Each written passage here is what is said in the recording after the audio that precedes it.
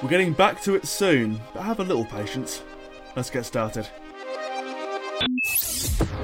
Another race for the world's greatest driver, Juan Manuel Fangio. Former world champion Jim Clark leapt into the lead. That's Clark's Lotus going like a bomb. And James Hunt is the world champion by just one single point. By being a racing driver, you are under risks all the time. And if you no longer go for a gap that exists, you're no longer a racing driver. And that is Michael Schumacher ahead, the world champion. To become a four-time world champion, Sebastian Vettel, Lewis Hamilton, champion of the world. That's for all the kids out there who dream the impossible. Max Verstappen, for the first time ever, is champion of the world. Oh my God! Max Verstappen, you are the world champion! The world champion! Hello and welcome to episode 31 of F1 in Review, the episode and the hour where we discuss the latest moves in the driver market and look forward to the return of the Singapore Grand Prix after a 2-season long absence from the calendar. I'm Tom Claiborne and I'm joined as ever by Tristan Fancourt and Angus Gallagher. A reminder that you can follow myself and Tristan individually on Twitter, as well as the F1 in Review accounts where we post these episodes sporadically once they've gone out live on River Radio. And we start off with the freshest piece of news that will affect the entirety of fans, drivers, garages, constructors, and that's the fact we're having more sprint events, as they're being called, for next season's calendar of Formula 1. There will be 6, doubling it from last year, and that means there'll be 1 sprint for every 4 races. This confirmation has been delayed by the FIA president, but our thoughts on this: we're having more sprint races, more sprint weekends, more points when it comes to the Drivers' and Constructors' Championship. Our thoughts on this news, lads? I enjoy the fact you said joined as ever. This is the first time we've all been together for a number of weeks now, so it's nice to have the full group, back together to discuss what I think is a bit of an interesting week in Formula One news. And yeah, we are starting with the sprint races, and I'm rather pleased because this is actually something we predicted successfully in the last podcast. I think, Tom, you said maybe 4, and I went up to 6. But we were around the ballpark, and not to blow my own trumpet, but 1 in 4. Yeah, that was successfully predicted by us, and it seems like quite a sensible number to me because they do want to have sprint races, and as I said last week as well, they're going to have some proper sponsorship for it. And I can't see any multinational corporation chucking a whole load of money at Formula 1 and then being like, yeah, so we're going to sponsor the sprint races. How many are you going to do? What's that? 2? Okay. That's not going to be enough. So 6 makes sense to me. It does add quite a number of points to the World Championship potential for the drivers' potential, which, is not something to be turn your nose up. Those extra 8 points, per sprint race is not something that, any driver is not going to turn their nose up. And it does give us the opportunity to, I suppose, prolong the World Drivers' Championship, which, if you're at the Formula One management, kind of is the point. There's no point having the World Drivers' Championship all wrapped up with, well, let's say 5 races to go, because then everyone would sort of detune themselves from the sport a bit. There is a reason why last year was so exceptional, having it, that tiebreaker in Abu Dhabi on the last, race was incredible. In fact, it was Abu Dhabi's moment to shine. Finally, all the money they've been throwing at the FIA to have them as the last race of the calendar finally paid off, eh? And it probably did, actually. Now I look back at it. My concern is, though, will the novelty wear off too soon with sprints? And that's one of the questions I have to you, because a lot of the fans, I think, are quite agnostic at the moment to F1 sprints because they don't impact the year too much. They were a novelty last year, and now they're less of a novelty this year, but we only had 3. Would you say 6 is too much, and it's going to force people to take a side? And do you think, therefore, people are going to turn off the idea? Well, I mean, my thoughts on sprint races, I've said in the past, I'm not a fan, and I don't think I'll change that view for a while. But, I mean, No, actually, I don't mean. I'm going to stick to my view. I found the news that more sprint races was announced today. I'm not a fan personally. I just don't like the idea of them. I can see that they want to increase the popularity of the sport, which it seems to be at an all-time high, and they're keen on making sure that there's an even wider fan base. And it's been proven. They've done statistics. They've done studies showing that both the viewership and the income of F1 has increased because of the sprint races. The income shouldn't be a rocket science, I think, because if you get more crowd in on a Friday night when it's qualifying instead of practice, and you get more crowd in on a Saturday afternoon or later on a Saturday afternoon when you've got a sprint and actual race situation rather than qualifying, the income's not a surprise. The viewership's an interesting one because there was arguments that the Saturday race maybe wouldn't be as well received because people would still want to watch qualifying, but it works well, I guess, and from that side because it dovetails, because you get Friday qualifying is now in the evening, so it was about 5-6 p.m. UK time, for example. So just after work, people finish work on Friday, want to go watch some F1, so that works quite well. So that the viewership and income are both increased, so therefore it's seen as a popularity increase and also a success commercially. And you're right, Tristan, it does affect the point standings quite a bit. I mean, this year with the championship lead for Verstappen being so high, the effect for a sprint race you can't really measure it, but when you have 6 sprint races a year and 8 points for a win, that's 48 points. That is a lot up for grabs for both the championship fight, constructors fight, and also some lower placings in the order. So they can definitely become more high stakes, or will become more high stakes. But I still, my thoughts are, I did very well biting my tongue and looking from the other side, playing devil's advocate. But I just don't think they add anything. So this news is disappointing for me. I get that it increases the popularity and the income, but it's not for me. It's just I'm a traditionalist. Maybe I'm a dinosaur who can't move from the traditions of the past, but I like my race weekend with a practice. It's on. You don't have to watch it, but you can if you want. Building up into Saturday qualifying, which is the absolute peak of Formula One machinery at pace and driver skill at speed, and then the race, the grid is set, and you can have an interesting finale and see how it progresses from there. So maybe I'm just boring, but the sprint races, and some people would say I am, but maybe the sprint races are just not for me. And I also think it opens the door for, they're trying things, and I appreciate the fact, to be fair, that they haven't gone straight in with something ridiculous like reverse grids, or something even more stupid like sprinkling the track, as Bernie Ecclestone used to. Well, that sounds really dodgy out of context.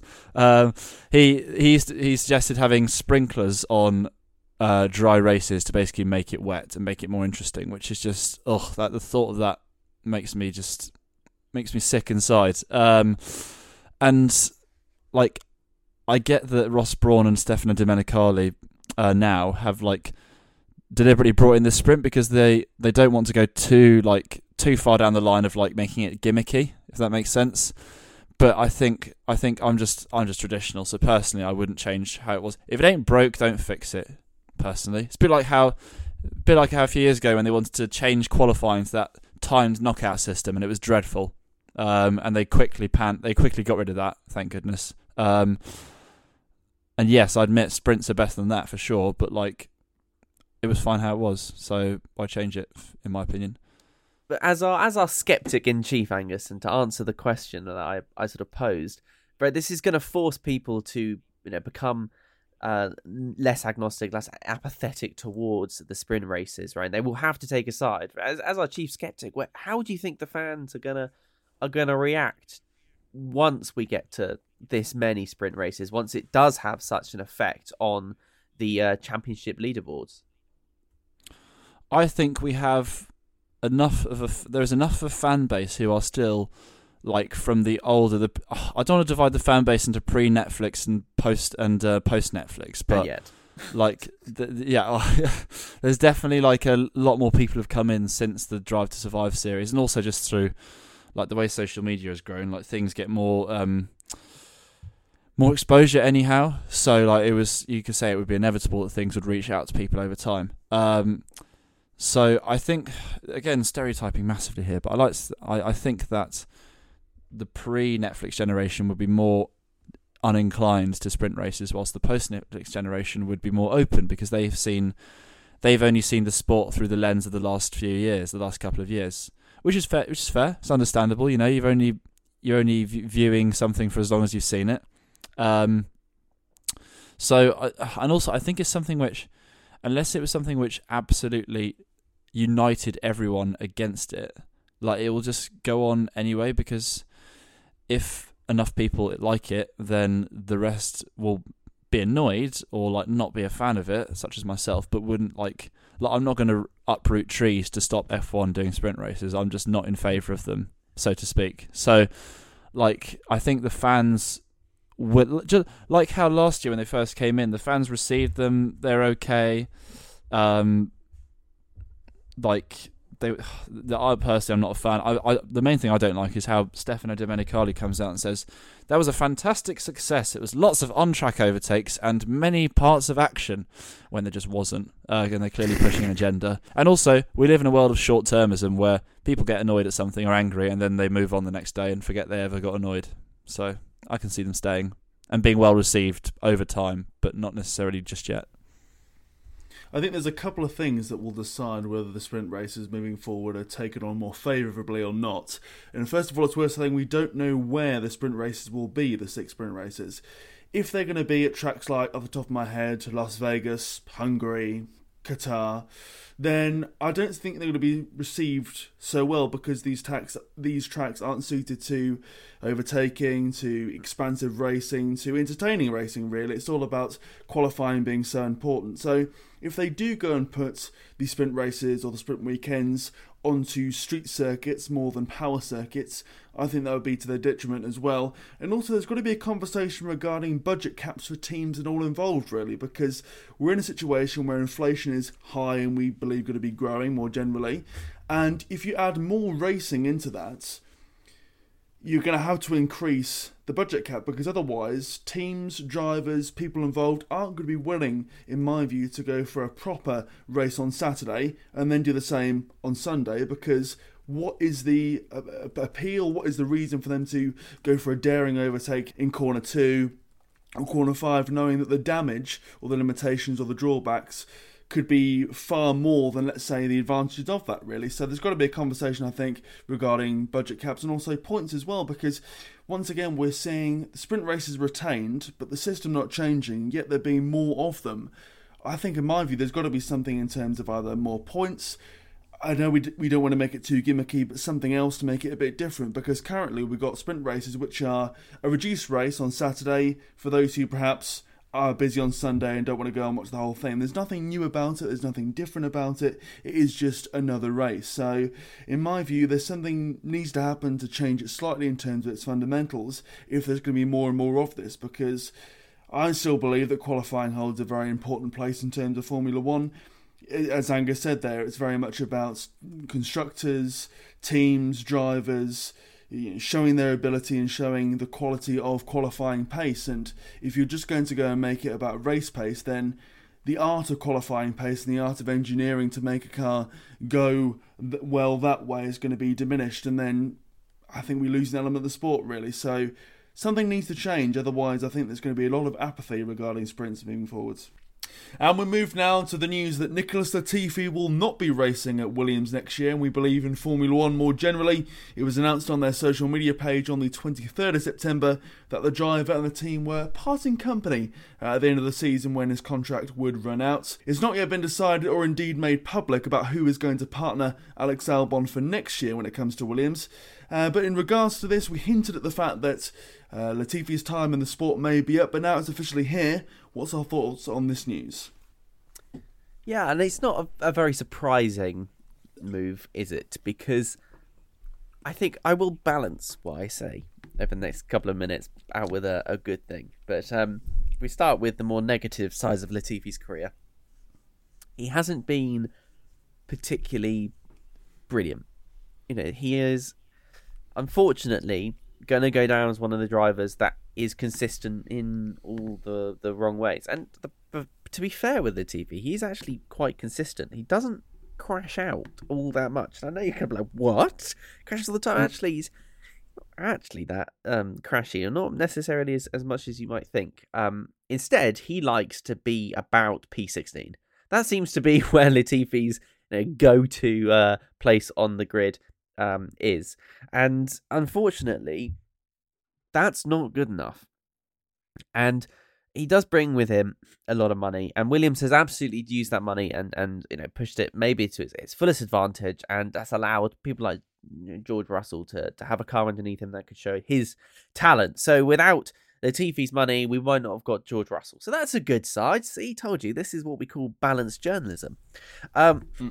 Unfortunately, Latifi with him also has quite a lot of baggage, and especially after the end of last year, we cannot forget one of the, I think, biggest shocks in Formula One for a number of years now, 4 or 5 years, was caused by Latifi. Latifi did drop his Williams into the wall in the last 5 laps of the Abu Dhabi Grand Prix, which led to Max Verstappen winning the Abu Dhabi Grand Prix and taking the 2021 Drivers' Championship away from Lewis Hamilton and preventing Lewis Hamilton from getting his 8th World Championship. That was a massive impact. That's a monumental crater caused by Nicholas Latifi. And Latifi got some horrible press for that, and death threats and things like that, which was just despicable. And I think lots of us came out defending Latifi because, to be honest, he shouldn't have got that. And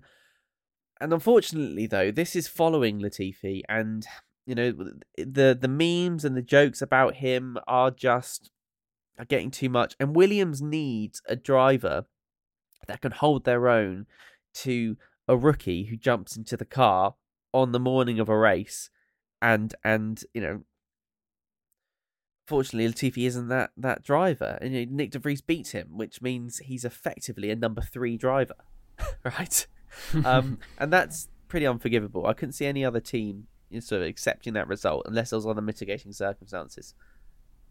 But Latifi did have a few moments of glory, and my favourite Latifi moment came at the British Grand Prix this year, when Latifi ended up getting his first, and I guess only, but that's a bit premature maybe, Q3 appearance in the British Grand Prix, when he got, in qualifying, got to Q3 in the Williams, in the wet, which is, a pretty darn good achievement. So, yes, Latifi has made an impact in the sport. He is an impactful driver. Fortunately, too many of those impacts have been negative, and he has with him quite a lot of baggage. So I think Williams, it's time for them to gracefully allow him to drop out the sport. He's had 3 years there as well, which is a good amount of time. I think Latifi's had fun. We've had fun watching him. The memes, the Go-Tifi stuff is really fun, but it's time for him to leave the sport and hopefully open up the seat to a new driver. And hey, we can thank Latifi for a few things. We can thank him, I think, for getting George Russell into Mercedes, because without the money from Latifi, Williams might have, folded, which is no good thing, especially when, I know they've got Geraldton Capital there, so they're overarching funders, but Latifi mattered, really, let's face it. And we can also thank him for providing us with a sort of je ne sais quoi to many of the races. That little bit of something. When everything's just a little bit boring, Latifi would often deliver us something rather magic. So I thank him for being, as I say, so impactful. Oh, impactful is a beautiful word to describe him. I'm sure he'd be delighted to hear that. What to say about Nicholas Latifi? When I say that, I feel like I'm giving a tribute to him like he's just passed away, but he hasn't. Obviously, he's still very much with us, and he's still got 6 races left of his season. Because who knows? He's got a lot of money still. He might end up at Alpine. Who knows? You laugh, but just true, you never know. He's got a lot of money. But no, he's to be fair, he gets a bit of a bad rap for being not very good. But he has a solid record in the past. He came second in the F2 Championship at the 3rd attempt, admittedly, but still a decent record there. He's had a couple of other not bad results in other junior Formula categories. I'm literally looking through his results now, and there aren't that many good ones, I'll admit. But at the same time, he has had like a stellar record in F2, and he's shown moments in F1. He's shown moments, but I think the main thing is that his moments haven't been persistent and long enough. I think 2020 was a strange year because, for many things, of course, but for him, he was rookie in the sport in a truncated year across a shorter period in a pandemic year. So if there's any year to get up to speed with your teammates and your colleagues and your mechanics and everything, it's not the year. That's not the year to be it. And he did okay. Like, he's up against George Russell, who's been in that car a year. 2021, he showed definite signs of improvement. Him technically getting the first points ahead of Russell for Williams that year because he crossed the line ahead of Russell in that Hungary race. So yeah, that was a very notable achievement, which I think for me, we talk about his best moment in F1. I think for me, his 7th place, because he drove a very mature race that day. He was up I know there was the absolute Bottas bowling at the first corner, but Latifi was in the right place at the right time to go through. He was running third for a little while and did get passed by faster cars, admittedly, but he had good pace throughout the race, so he maintained it in 7th. So that would be for me his best moment. But other moments, like he got points in Belgium as well, the same race that Russell got second. His Q3 appearance in Silverstone, which was just completely out of the blue. I know it was a wet session, so it was more likely for that surprise to pop up, but still, fair play to him. But yeah, I think that, to summarise, his moments were few and far between. His moments were not long enough. But at the same time, it's not. I don't want to say it's not. It's a surprise that the money has been left alone in terms of Williams' decision, because we've seen drivers with moments but not persistent talent, such as the two that come to mind are Pastor Maldonado and Marcus Ericsson, who had talent but couldn't deliver for long enough, or were too inconsistent. They both had serious money, as does Latifi, and they stayed in the sport for a while.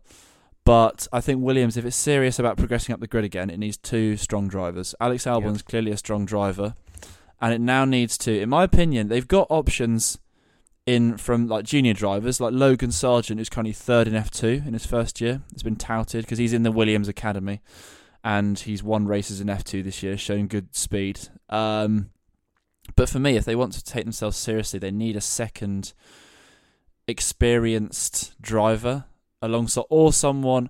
I say experienced, I'm not including Nick De Vries, but in terms of his age, he's got motorsport experience, being an F2 and Formula E champion, and of course, what he showed on debut was quite stunning a couple of weeks ago.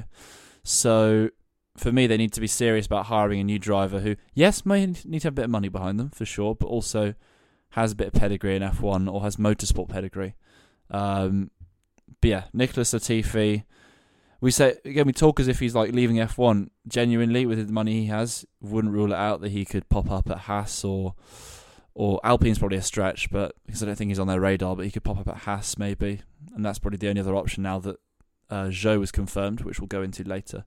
But yeah, Nicholas Latifi, he gave us many moments, and he seemed as well. I mean, we don't know the bloke, of course, but he seemed like one of the nice guys from the outside. Just seemed like very likeable. Very affable, got on well with his team, worked hard. But yeah, it wasn't meant to be in the end. And I mean, he's still only 27, so he's got a career in motorsport ahead of him still in other categories. But yeah, wish him all the best and thank you for the memories, I guess. I don't know. Yeah, leave it at that. Yeah, his career certainly isn't over when it comes to Formula 1 because of his age and money, just say there. But I think it's right that he's left when he has, really. It's right that his contract's run out and that Williams have decided that, enough's enough. We've given you 3 years. You've invested heavily into the team, but things just aren't going to happen moving forwards. Because there was the question, or warning, I suppose, I posed last episode, that if they continued with a Latifi-type driver, they were prioritising being in the sport rather than competing in the sport. And I suppose it remains to be seen seen who they get in to replace him in regards to what their direction really is. Because if they go for an older, more dependable driver, you could say that's a bit safe, a bit conservative. But if they go for a new, younger driver, that's perhaps being a bit more ambitious. But that remains to be seen. But Nicholas Latifi, I mean, I can't add too much more to what's already been said, but I think he gets a far worse rap than is needed. There's been far worse pay drivers, in quotation marks, in Formula One in the past. But the reason, as we say, that he's given so much attention, for better or for worse, is because of Abu Dhabi. And I think that's kind of summarises his Formula One career, really, because I was giving a sort of a quick scan of the Wikipedia page of Nicholas Latifi before coming on here while doing my research. If you believe it or not, I do make notes. And a brief scan showed that it was a lot of Latifi crashed after or beached his car after or suffered damage in qualifying to this Grand Prix, or that happened, or anything else. And there wasn't a lot of positive sort of memories, I suppose, or clippings from the respective races to go and put in his Wikipedia page. And I think really it was a carbon copy of a carbon copy was demonstrated, should I say, in terms of Williams's tribute post to him. Because yes, they were trying to sort of dredge up some positives in terms of his career, but when you've got, for example, okay, there were 5 bullet points for those who don't know, and when having a debut is one of the points, basically, when featuring your home race is another point, and then when getting points on one occasion is the other, then Silverstone, Q3, and then also the P1 in Hungary. Wow, with a damp outing, brilliant. Kind of surmises that yes, he's had a few decent outings or moments in memory, but when you're saying literally featuring in a race and finishing P11 of 11 in your first ever Grand Prix as your highlights, that kind of says everything, doesn't it, really? So thank you, Latifi. There's been far worse, but it's right that you're leaving when you are. You know, Latifi always reminds me a lot of a pair of Crocs. When I think about Latifi, I do think of a pair of Crocs because it's interesting, Crocs, because Crocs get a bad rep. And that's because they sort of took them out of what they were designed to do. And, you know, Crocs, if you don't know, were designed originally to be for boaters. And they were designed to be waterproof and basically very grippy. You know, you could basically do anything to them and they wouldn't get destroyed. And they were waterproof as well. And then people started to, you know, wear them more often because they're easy to put on and off. And started wearing them about. And then they got a bad rap because they got in, you know, out of their comfort zone. The Crocs became sort of a weird meme-like fashion icon. And you can start seeing the similarities there, I think, with Latifi.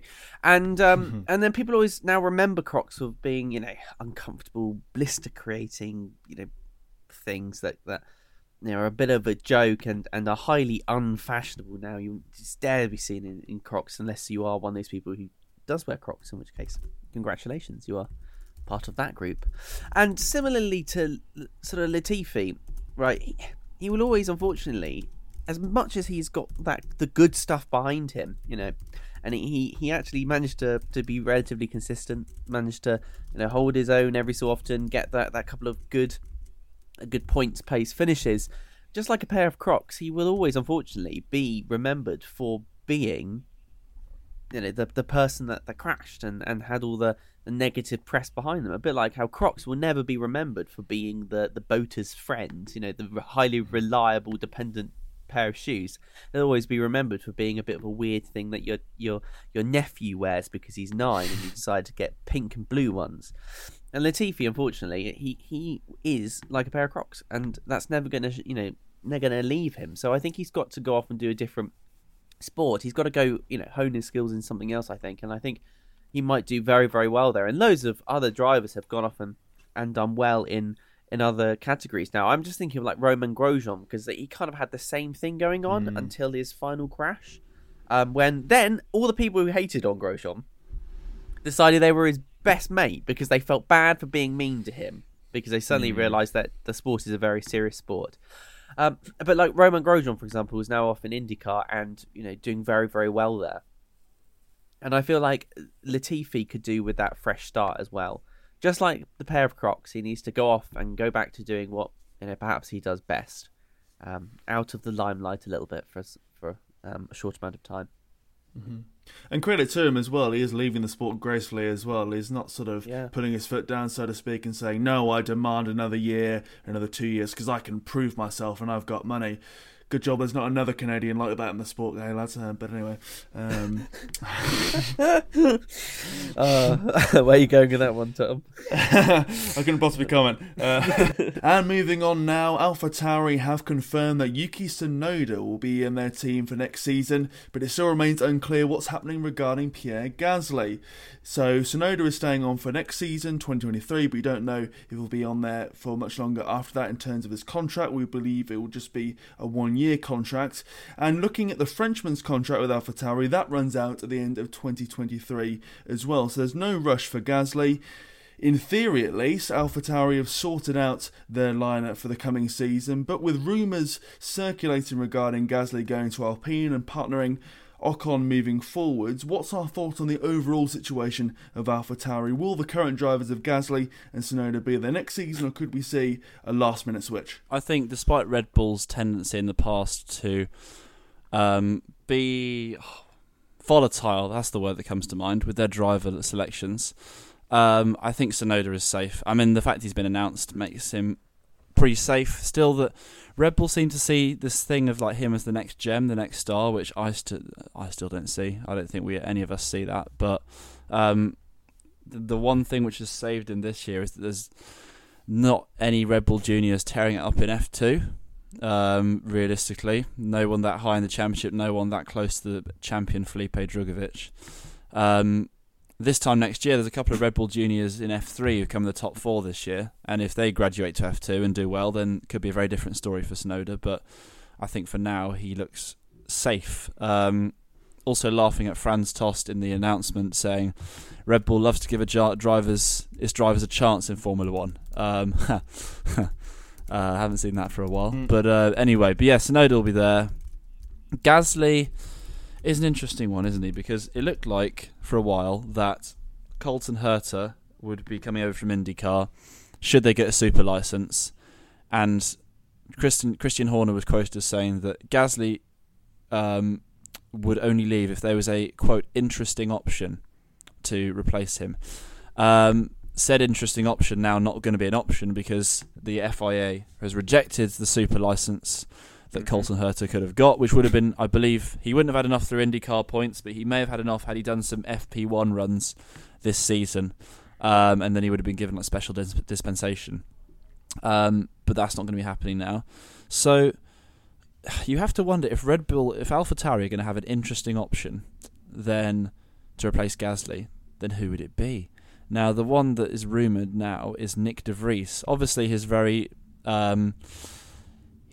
spectacular debut with Williams in Monza, basically jumping in the car with minimal practice and absolutely smacking about Nicholas Latifi in terms of quali pace and race pace. But it's an interesting one because we forget Nick de Vries, Mercedes Junior.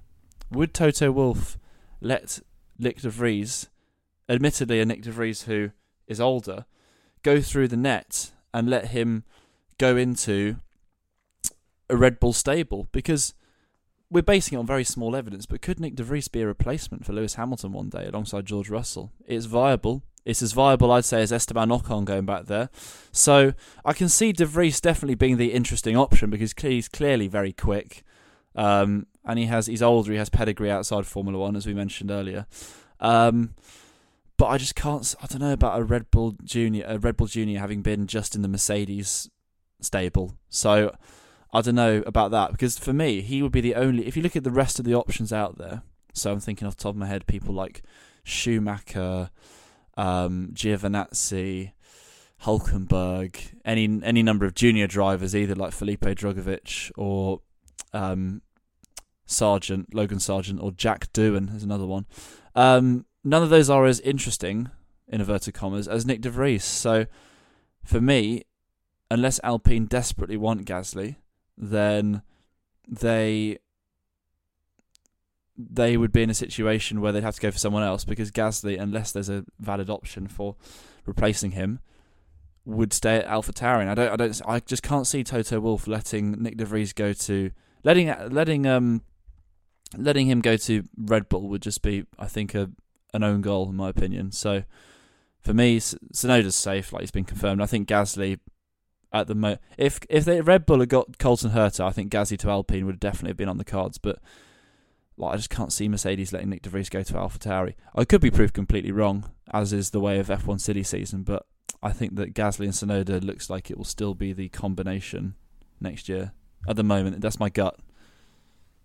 I am inclined to agree with you. I personally think that on your discussion about Toto Wolff there, I think Toto Wolff letting Nick De Vries go would be like turkeys voting for Christmas. It just wouldn't make any sense to play that particular card unless you secretly knew something about him. Oh yeah, you can have Nick De Vries. He's not very good, but of course that was disproved because he certainly shone in the previous race. So I don't know with De Vries. I think he's basically tied into a certain stream at the moment. I could see him going into Williams, and I'm sure many other fans out there might agree, or at least a Mercedes-esque car.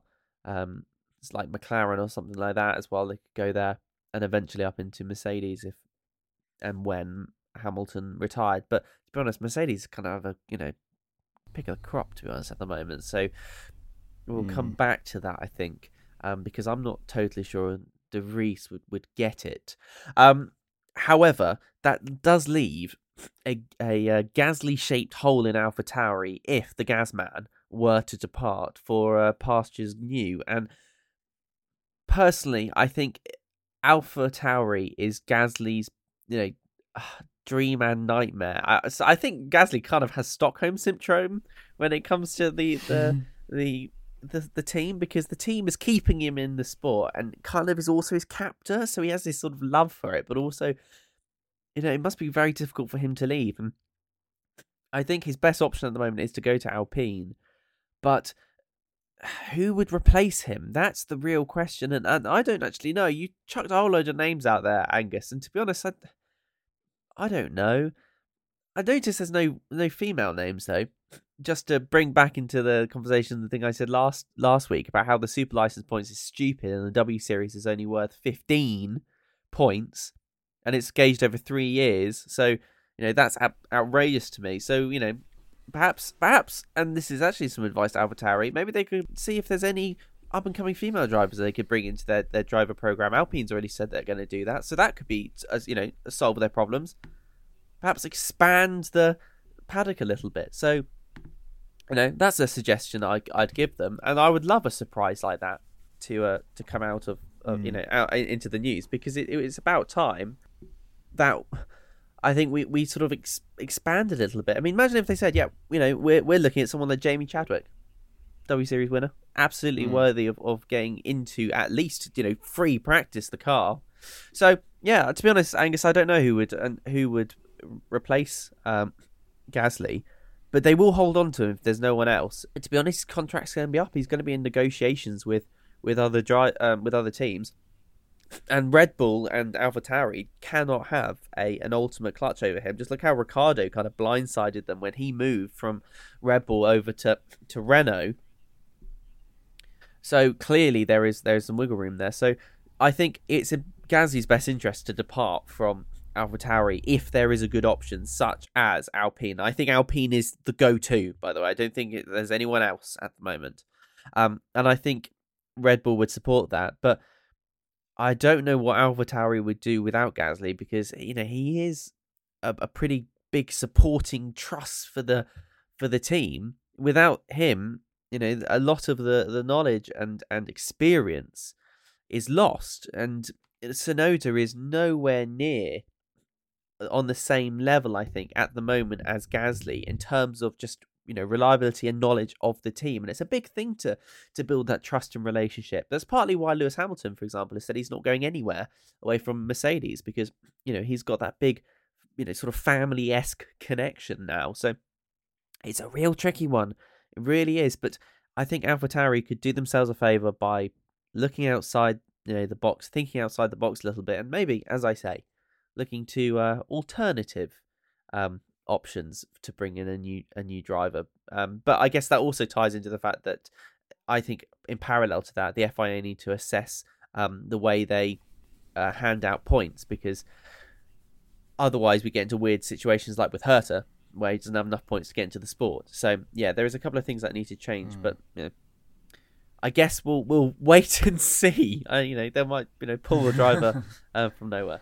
I mean, it wasn't a huge surprise, was it, when Yuki Tsunoda was announced as staying on for another season when it comes to AlphaTauri? And that means now that AlphaTauri, when it comes to their competitors in the midfield, hold all the cards really, because their driver lineup is set for next season. If Alpine wants to go and get Gasly, they have to come there with a huge bag of cash and go, "We'd like your French driver, please." And that's before we look at the personal relationship between Ocon and Gasly, which I understand from karting days wasn't too harmonious, shall we say. So Alpine are in a bit of a pickle really, because they've either got to go to AlphaTauri and say, "Hello, we'd like Gasly and here's millions of pounds," or they've got to go back to Daniel Ricciardo, a driver who left them for pastures new, greener pastures, and say, "Hello, we'd like you back please," after you, well, in many ways stabbed us in the back really. So Alpine, through the whole Piastri fiasco, have really left themselves with a lot of work to do, and time is running out really. But AlphaTauri, I think they played a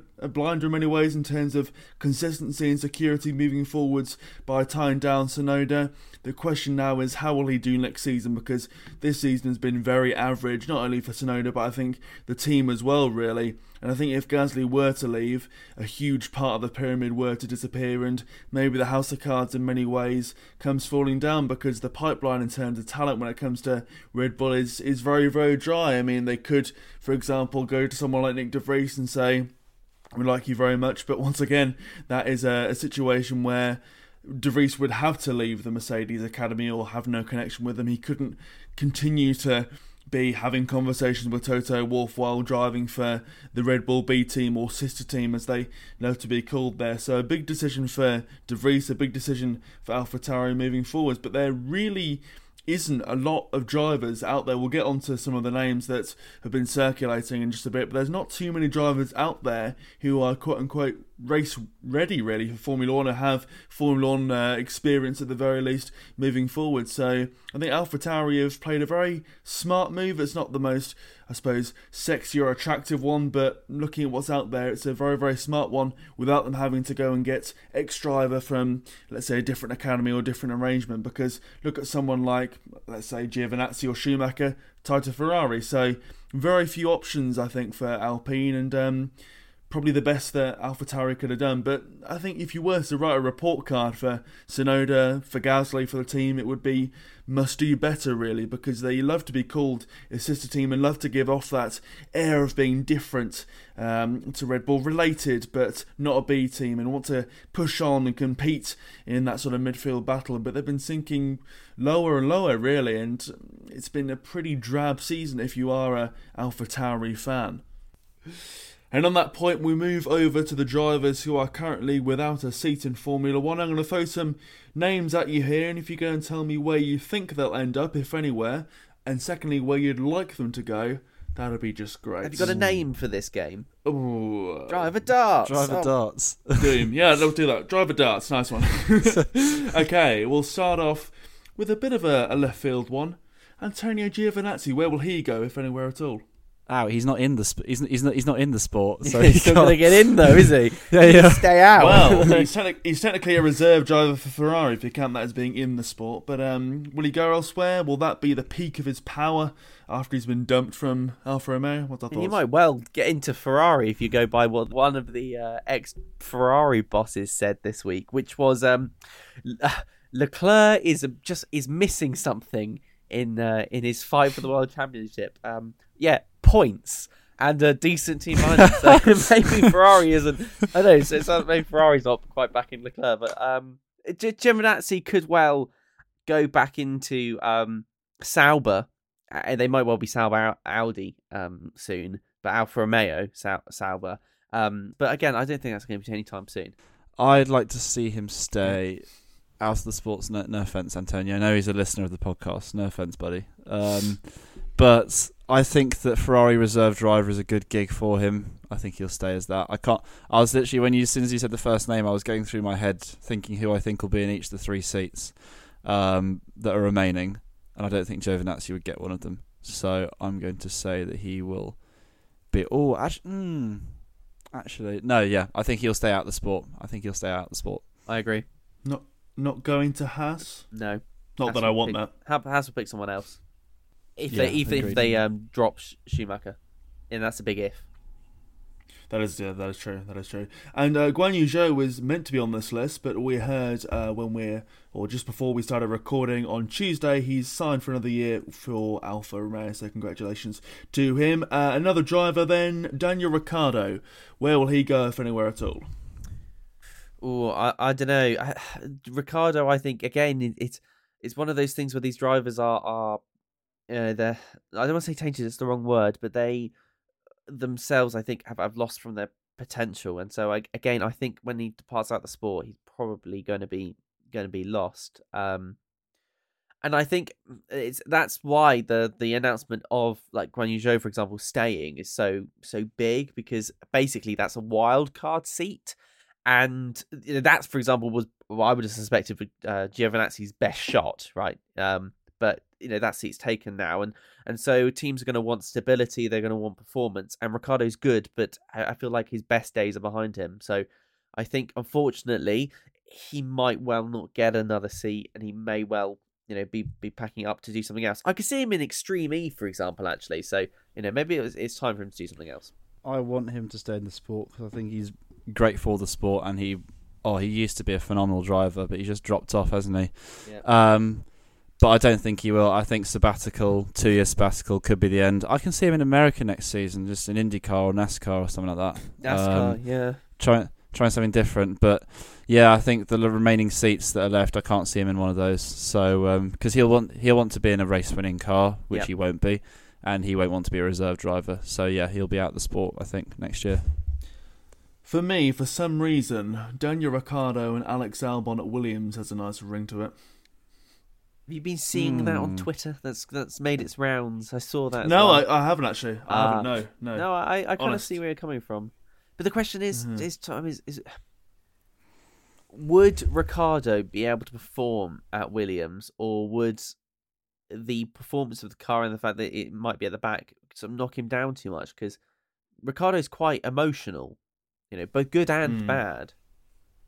Yeah, I think in many ways when we're looking at Ricciardo in terms of Formula One, he can't really sink any lower in terms of performance, really. He hasn't really got a pedestal to stand on to say, A, I want to be in a race-winning car, or B, I want a larger salary or a decent salary. So that's the reason behind my sort of Williams proposal, because I think Williams are showing in many ways their ability to slowly but surely climb up from the very base of the Constructors' Championship. I mean, they're not showing it now, but the fact they've dumped Latifi shows that A, they must have some ambition moving forwards, incredible ambition at that, and B, must no longer be in need of cash revenue from a driver. So if they're really serious about making good on that ambition and putting some sort of meat on the bone type thing, I think it would suit Williams, and it would suit Ricciardo as well, because I think he's still got a point to prove, really, and if he's got some humility about him and really wants to stay in the sport, then that would be his best route. But the question, I think, is how much does he want to stay in the sport, because that's another question as well. The Alpine door is still open, but I think that is politically a bit of a difficult situation for both Ricciardo and Alpine themselves, so that's the cleanest way for him to stay in the sport, I guess, but we'll see. Well, I hope you're right. It does have a nice ring to it. Let's go for Nico Hülkenberg. In the sport, out the sport, our thoughts. Reserve driver for Aston Martin. Probably is about as best it can get for him, to be honest. Or reserve driver for Alpine. I again, that's the top level for Hülkenberg, I'm afraid. I don't think he's going to come back into the sport as much as it would be a hilarious pairing to have Kevin Magnussen and Nico Hülkenberg in the Haas. because they hate each other. And if you don't know that, then please go off and search up for some of the exchanges that they've had, because it is mildly amusing. Just listen with headphones on. It's not always appropriate for work. So that would be hilarious for us, but I think Gunther Steiner would probably quit if those two are in the same team. And I don't think he's going to get back into the sport either. He has his good run, a few moments of magic with the Holcomb back, but to be honest, I think that's what we will love about him, and it will keep him in, close to our hearts, knowing that we adored him for being Holcomb back. If there's anything as much of a sniff as a hashtag of Holcomb back, then please, can he not come back? Can he not Holcomb come back? I don't want him to be in the sport. I'm sorry, Nico. He's 35. Give youth a chance. Things are always better when you freshen things up with youth. And freshen up. You get rid of the person who's been around for a while but hasn't done anything spectacular. Give someone else a chance. Where do I think he'll be? I still think he won't be in the sport. I think there's a slim chance of him being at Haas, but I've got a slightly rogue one for who I think will be at Haas eventually. But at the moment, if we get onto that, but I don't think he might end up at Haas, but I can't see it. Fair enough. I mean, he could, in my view, perhaps end up at Williams with a sort of Daniel Ricciardo school of thought, i.e. dependable driver, no longer in need of someone who has lots of money to fund the drive, and a dependable pair of hands to go next to Albon. But yes, that's probably my thoughts on that. And moving over to the Haas driver who's currently there but not signed on for next season, Mick Schumacher. Will he stay at Haas? Be dumped? Our thoughts? Well, I'm going to go on the side of stays at Haas. And I believe that he may well have just about saved himself, because the pool of potential drivers to enter into Formula One is rather limited. And I think Haas kind of got the same problem that AlphaTauri might, because there's going to be a lot of battle for the top drivers, potential drivers, and we know where else Piastri's going now. We know where Nick de Vries is being sort of fought over, I think. And Schumacher brings with it some good publicity, and to be honest, Haas really needs that.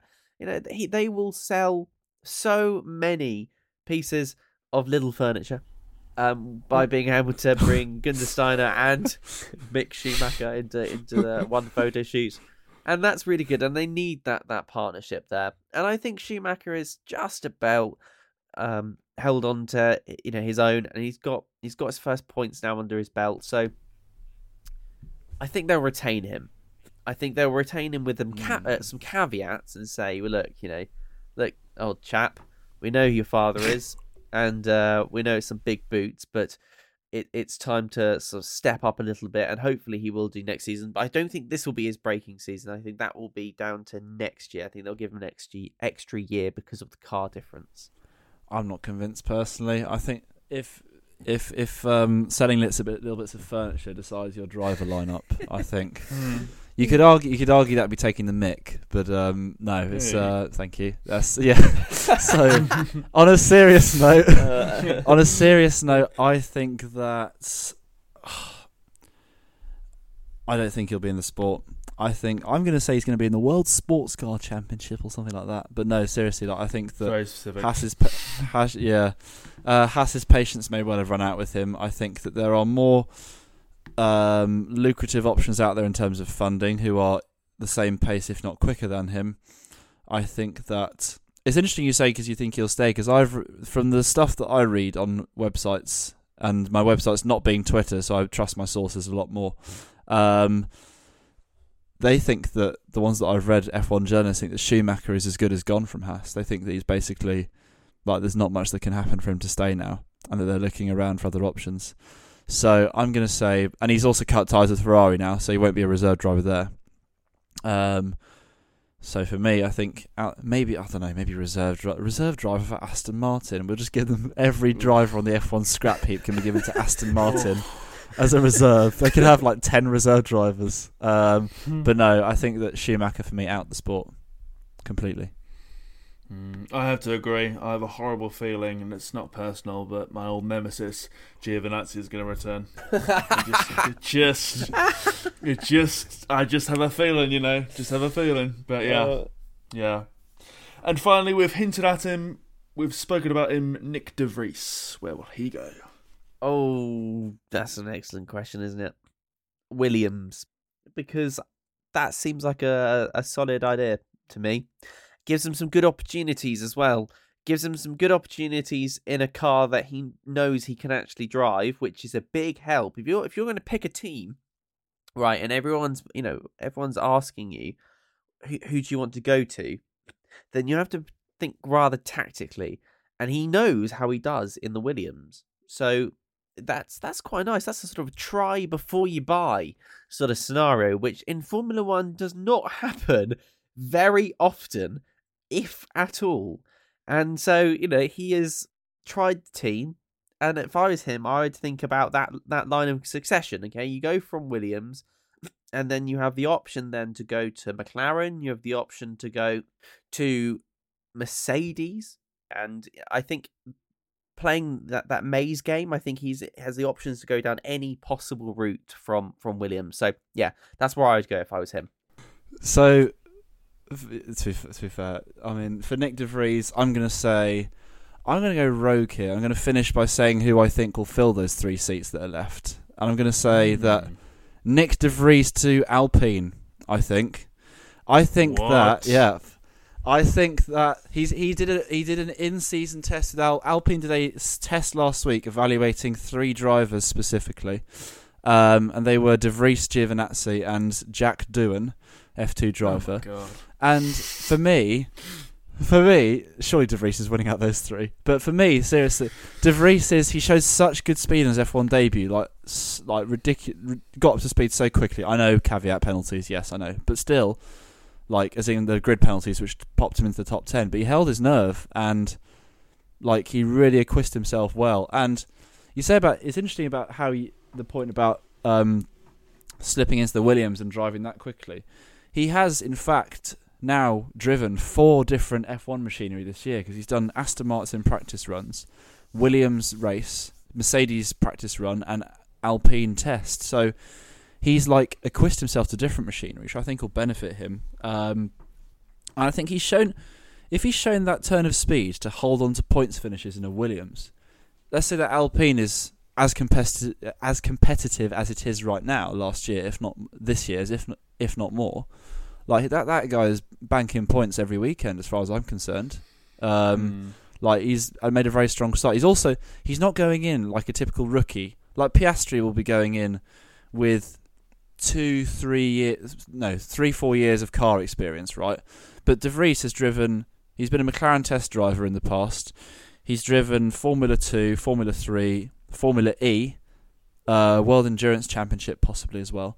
So he's got experience across many disciplines, and he's going in. He'll be 28 when he starts. So the experience is behind him. So I can definitely see, for me, I reckon Nick De Vries at Alpine alongside Ocon. That's a strong lineup in my opinion. Williams, I think Logan Sargent would be promoted in as the junior. He's currently 3rd in F2. As long as he finishes top 5, I think he gets the super license points. So they'll have to wait till Abu Dhabi for that. But I'd say they'd want to promote from their academy. And then I'm going to throw possibly a very rogue shout out there for the Haas seat. I'm going to go Nicholas Latifi is going to slide his way in there with his